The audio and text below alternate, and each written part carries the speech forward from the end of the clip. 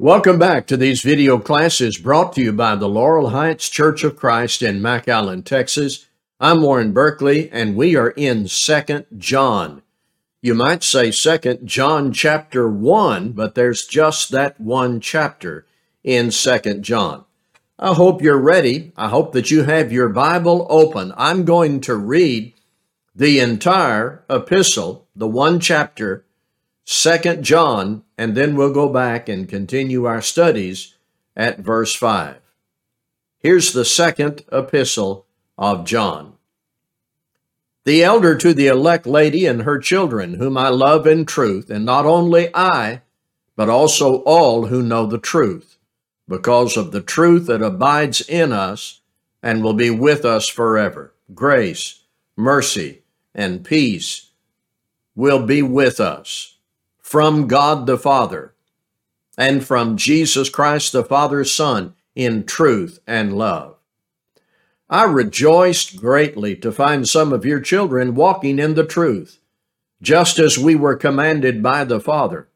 And now I ask you, dear lady, not as though I were writing you a new commandment, but the one we have had from the beginning, that we love one another. And this is love, that we walk according to his commandments. This is the commandment, just as you have heard from the beginning, so that you should walk in it. For many deceivers have gone out into the world, those who do not confess the coming of Christ in the flesh. Such a one is the deceiver and the Antichrist. Watch yourselves, so that you may not lose what we have worked for, but may win a full reward. Everyone who goes on ahead and does not abide in the teaching of Christ does not have God. Whoever abides in the teaching has both the Father and the Son. If anyone comes to you and does not bring this teaching, do not receive him into your house or give him any greeting, for whoever greets him takes part in his wicked works. Though I have much to write to you, I would rather not use paper and ink. Instead, I hope to come to you and talk face to face so that our joy may be complete. The children of your elect sister greet you. Let's go back now and continue our studies. We are at verse 5 in 2 John.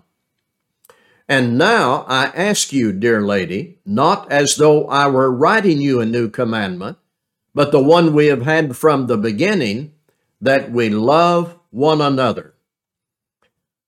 I think one of the first things we notice about the epistles of John is this emphasis on love. Now, certainly every other New Testament writer is in agreement. The New Testament writings are uniform. If we love God, love Christ, love the truth, we will love each other. Jesus taught love. Jesus perfectly illustrated love. He even said, love your enemies. Here in 2 John verse 5, John repeats what he wrote in the first epistle. You'll find this teaching in almost identical terms back in 1 John chapter 2, verses 7 and 8. You see, when John wrote these epistles, love was not a new commandment. From the beginning, John and the other apostles repeated what Jesus taught and what Jesus in his life illustrated: sacrificial love for one another. From the beginning of the preaching of the gospel, this principle of love was clearly taught. John wrote what Jesus said in John 13:43. A new commandment I give to you, that you love one another as I have loved you, that you also love one another. By this all will know that you are my disciples, if you have love one for another. Verse 6 continues this. And this is love, that we walk according to his commandments. This is the commandment, just as you have heard from the beginning, so that you should walk in it. In the Bible, in the New Testament, and certainly in the writings of John, love is often presented right alongside the duty of obedience. In fact, when we take all biblical instruction into account, we cannot imagine biblical love absent obedience to God. We cannot imagine obedience to God without the love modeled by Jesus Christ. In 1 John and now in 2 John, there are these critical connections. They are vital in understanding and applying this teaching. Faith is active. Love is active. If we are walking in the truth, we are keeping God's commandments. Trust in Christ means following his example. So this is over and over in John's writings. Here it is. This is love, that we walk according to his commandments. And this is the commandment that you have heard from the beginning, and you should walk in it. Verse 7, for many deceivers have gone out into the world, those who do not confess the coming of Jesus Christ in the flesh. Such a one is the deceiver and the Antichrist. I want to spend a little time with this word deceivers. In the first epistle and here in the second epistle, John is troubled about something that was going on in his time. Deceivers. We need to think about what a deceiver is, because not only were there these deceivers in John's time, we believe there are deceivers in our time. I found this definition of deceiver in the American Heritage Dictionary a few years ago. To victimize persons, for the most partly by underhanded means. Deceive involves falsehood, or the deliberate concealment or misrepresentation of truth with intent to lead another into error or disadvantage. To victimize persons, not accidentally, but with intent. By underhanded means, deceivers use falsehood. They deliberately conceal. They misrepresent the truth with intent to lead another into error or disadvantage. Now, let's be very clear about deceivers. There are some people who are misinformed, sincerely mistaken, ignorant, or misguided. John is talking about deceivers. They seek to mislead. They victimize persons by underhanded means. They conceal, misrepresent, and lead people into error. John is sounding an alarm, for many deceivers have gone out into the world. They want to deceive.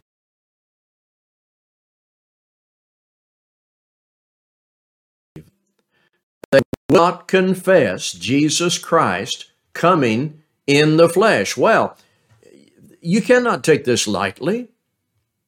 This is not like a simple difference of opinion or a matter of judgment or liberty. Jesus came in the flesh. He lived a real life on earth, yet without sin. He died for us, was raised from the dead, ascended into heaven. These deceivers denied that Jesus came in the flesh. They deliberately stated their case against the historic reality and truth of Jesus Christ coming to the earth.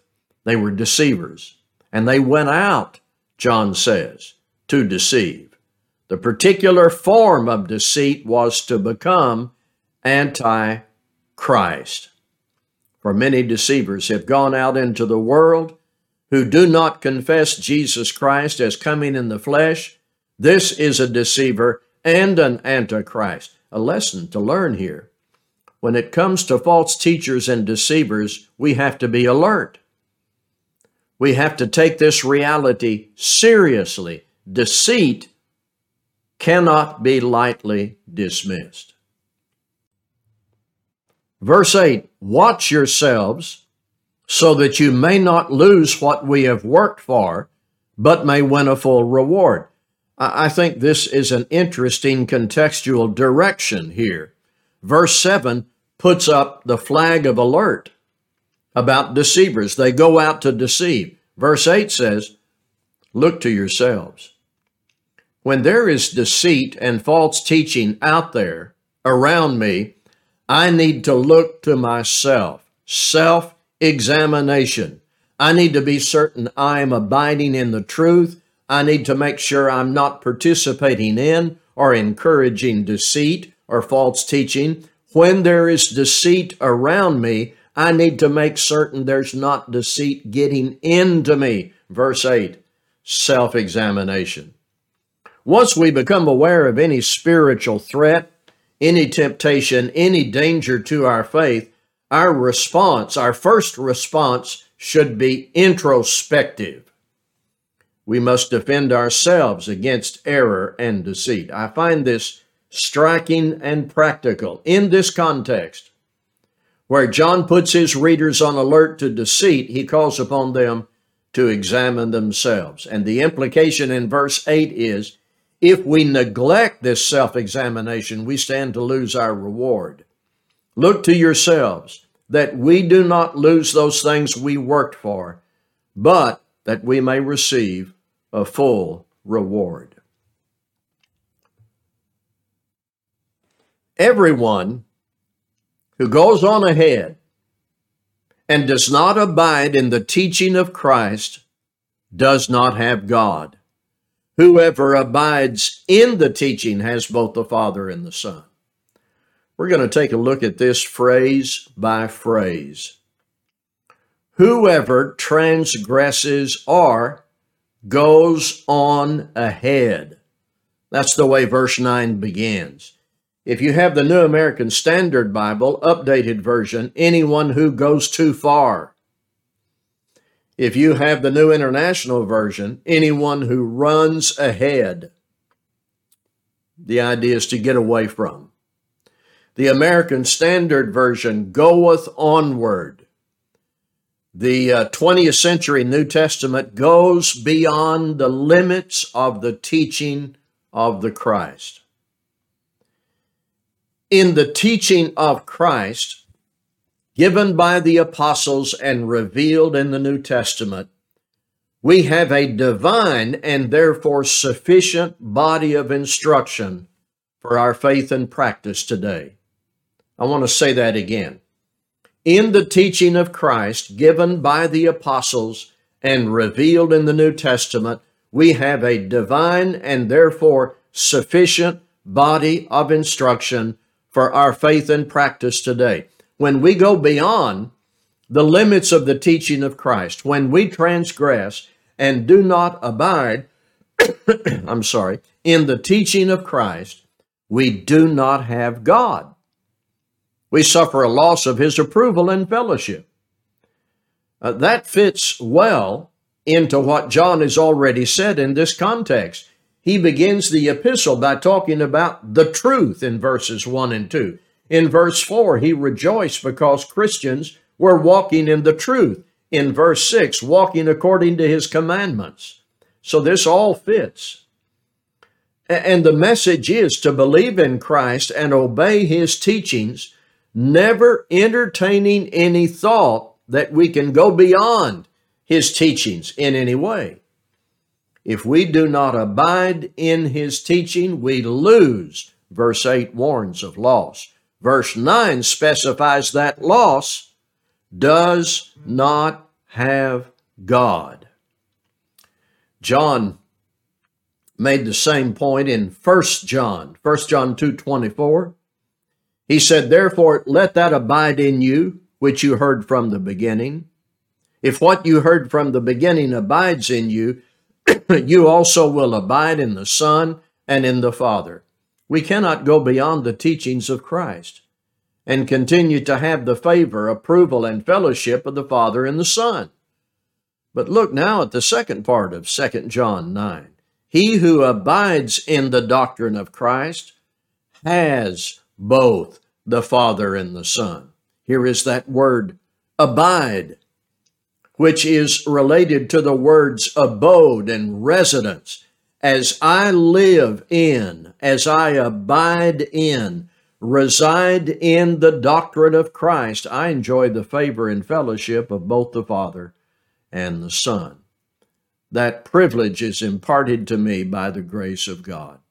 So in all that we do as individual Christians, in all that we do together as a local church, we must watch out for deceivers, look to ourselves, and correct our course if necessary to ensure we are abiding in the doctrine of Christ. Or, as Jesus said in Matthew 28, verse 20, observing all the things he has commanded. Verse 10, if anyone comes to you and does not bring this teaching, do not receive him into your house or give him any greeting. I heard the expression one time about this verse, the threshold test. I believe I read that in some old restoration literature. The threshold test meant before you come into my house, before I give you hospitality, before I help you in your teaching and preaching efforts, what do you teach? Do you believe that Jesus is the Christ, the Son of God who came in the flesh? Are you committed to the sufficiency of the gospel? Do you abide in the teaching of Christ? I know this sounds interrogative.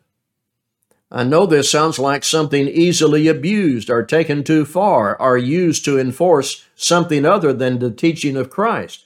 But the principle of the threshold test, if kept within apostolic context, is valid, has a good purpose to keep us from helping a false teacher. If anyone comes to you and does not bring this doctrine, don't help him in his teaching efforts. We ought to help to the full measure of our ability men who preach the truth. We ought not to help men who do not bring this doctrine. We should provide hospitality for people who are involved in good work of good preaching and teaching, the gospel, but provide no hospitality, help, or good wishes if they do not bring this doctrine. So this required reaction. And it's often criticized. The threshold test is too dogmatic. Yet in the criminal legal arena, the same sort of thing is common. If a man comes to your door and he says, listen, I've just robbed a bank and I need a place to hide out for a while.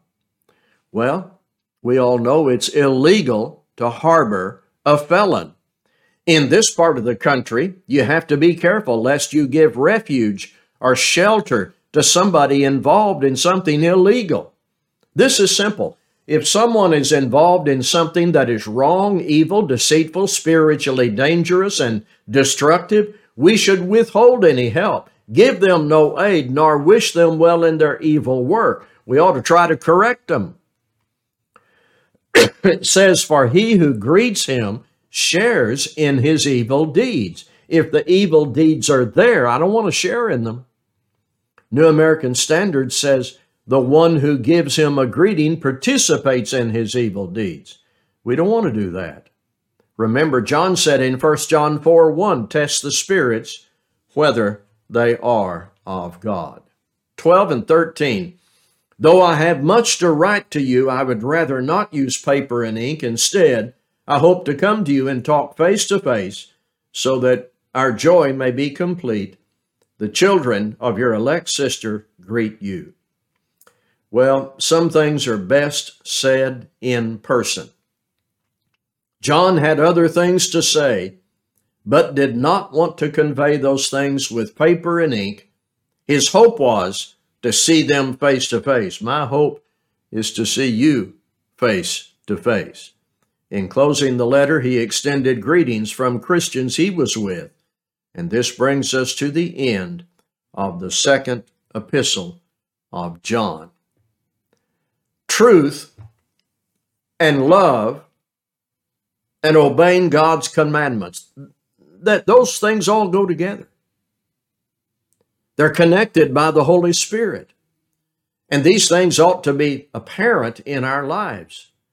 And if we are committed to the truth and we love each other and we're obeying God, we ought to be alert. There are deceivers. And some are active spreaders of error, to whom hospitality should not be granted.